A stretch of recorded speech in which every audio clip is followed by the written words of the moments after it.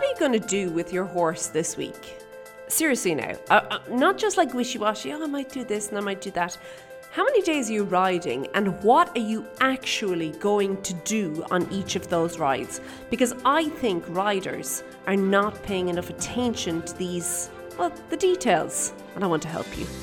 Hi there, my name is Orna Leeson and welcome to the Daily Strides podcast, the podcast where I help riders become better riders.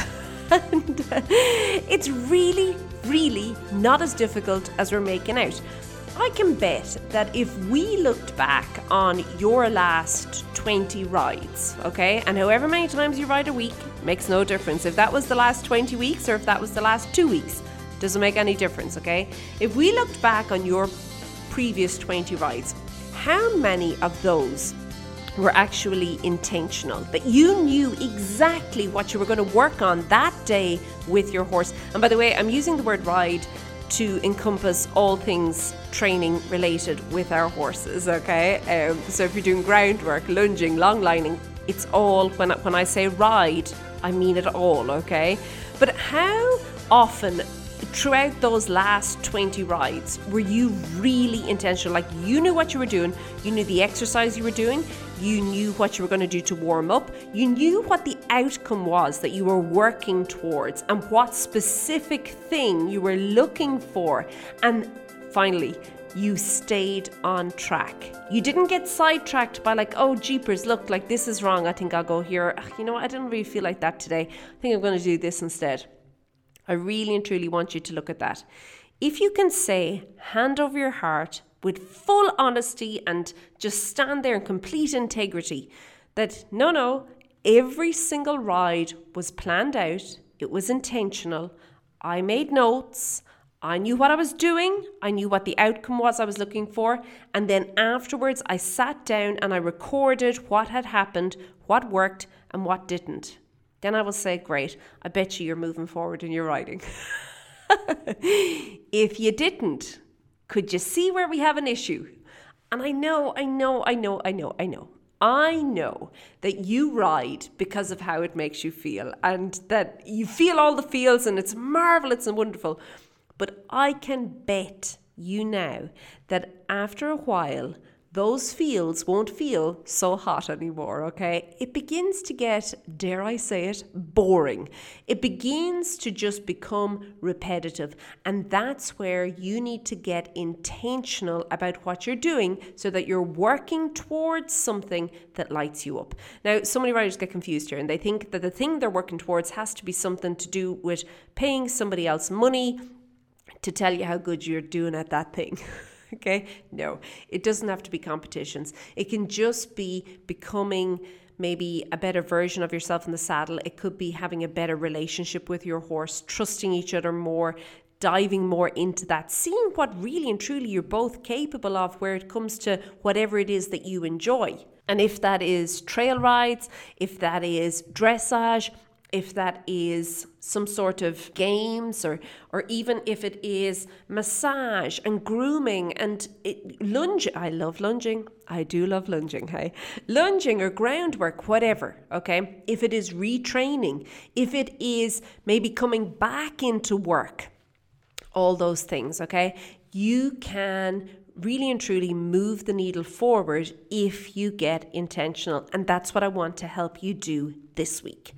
So I want you to go get yourself a pen and paper. If you're listening to this while you're driving, while you're riding, while you're at the barn, while you're with your horse, come back to it later. I do strongly suggest, obviously you can listen now and get ideas, but then come back to it and actually do this exercise later. It has the potential, if you follow my instructions here, to change everything for you in your riding. I know, that's a big claim, but it's true, okay? The first thing I want you to figure out is, what are you working towards? What's your longer term goal? And by longer term, I'm talking, you could go up to a year. Year's good. I like 6 months. And then from there, chunking it down more. In 3 months, where would I like to be? 90 days. Okay, so right now we're coming into the end of May 2021. 90 days from now, we are looking at the end of August, plus minus. And for many people, the end of summer, if you're in the top half of the world, coming into more autumn weather, okay? And if you're here in the bottom half of the world, like I am at the moment, you will be coming into spring, which means maybe better weather, maybe hotter weather. Maybe you have to make changes in whatever it is. I know it's so strange. When I'm in Ireland, like obviously we celebrate the warmer days and the longer days, and it's like, oh, it's amazing and it's lovely. Yeah, in South Africa, not so much, hey? It's like, oh no, the heat, it's coming back, no. So it all depends on where you are. It's all relative. But what would be lovely is that over the coming 3 months, you actually achieved something with your horse that sets you up for whether you're moving into winter or moving into summer, that you can then work on from there. You've set a foundation, okay? So what is the goal? Okay, so we've said 3 months. I want you now to chunk it down even further. In 1 month, what could you work on? Like, what could you really focus on this month that you could use as almost like a stepping stone to get you to that goal? What is the thing, okay? And I want you to then begin thinking about how you could approach that thing from a few different ways, okay? So, for example, if you want, it seems really timely at the moment. I think it's because I'm talking about it inside of Connection, but there seems to be a lot of people working on their canter transitions. Okay, so I'm going to use that. We're going to use better canter transitions, okay? So there's a couple of different ways that we could approach a better canter transition, okay?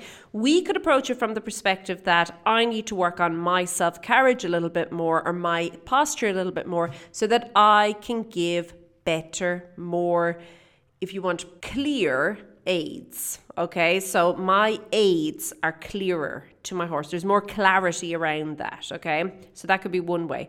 Another way you could work on canter transitions is I really need to work on my timing. I'm struggling with the feel. I'm struggling to know what's going on when, and I need to work on that, okay? And then another way you could work on canter transitions is, yeah, we need to work on our straightness. It's not great, okay? We're falling in or we're buckling out.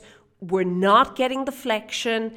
It needs a lot. So suppleness, and of course suppleness leading to strength, leading to straightness. That is where we're going with. We're going to start with suppleness and we're going to work from there. So there's 3 different things that you could work on that actually don't really have to do with the actual transition into canter, but they do have to do with the actual transition into canter, okay?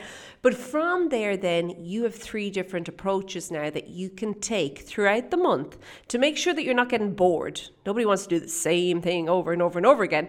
And you've also got lots of different exercises that you can go find that would help you work on these 3 different things. And then you can begin to pop them into your calendar, which brings me to the next piece of your journal. How many days are you going to commit to riding? This coming week, how many days? Okay. Really and truly, I need you to look out. If you are a digital person, something as basic as Google Calendar. If you are a pen and paper person, like myself, you can just get your diary, your journal, your planner, whatever it is, get it out and look at the coming week. Take away the time that you know you're not going to be able to give to your horse, okay? And don't feel bad about it. It is what it is, okay? And you'll probably notice there are cycles and there are seasons with that, okay? But then from there, begin looking at the time you have left. And very often we think we can either overestimate or underestimate things that we can do with our horse. As riders, we tend to be shocking bad estimators of time. Okay, I want you to start making notes on this, okay? But I also want you to look for the smaller gaps. There are smaller gaps. They exist. Look at those and see what you could do. Again, coming back to, let's say you wanted to work on better canter transitions. What could you do within the realms of those 3 different filters or 3 different approaches that you could use to work on your canter transitions? What could you do in those times?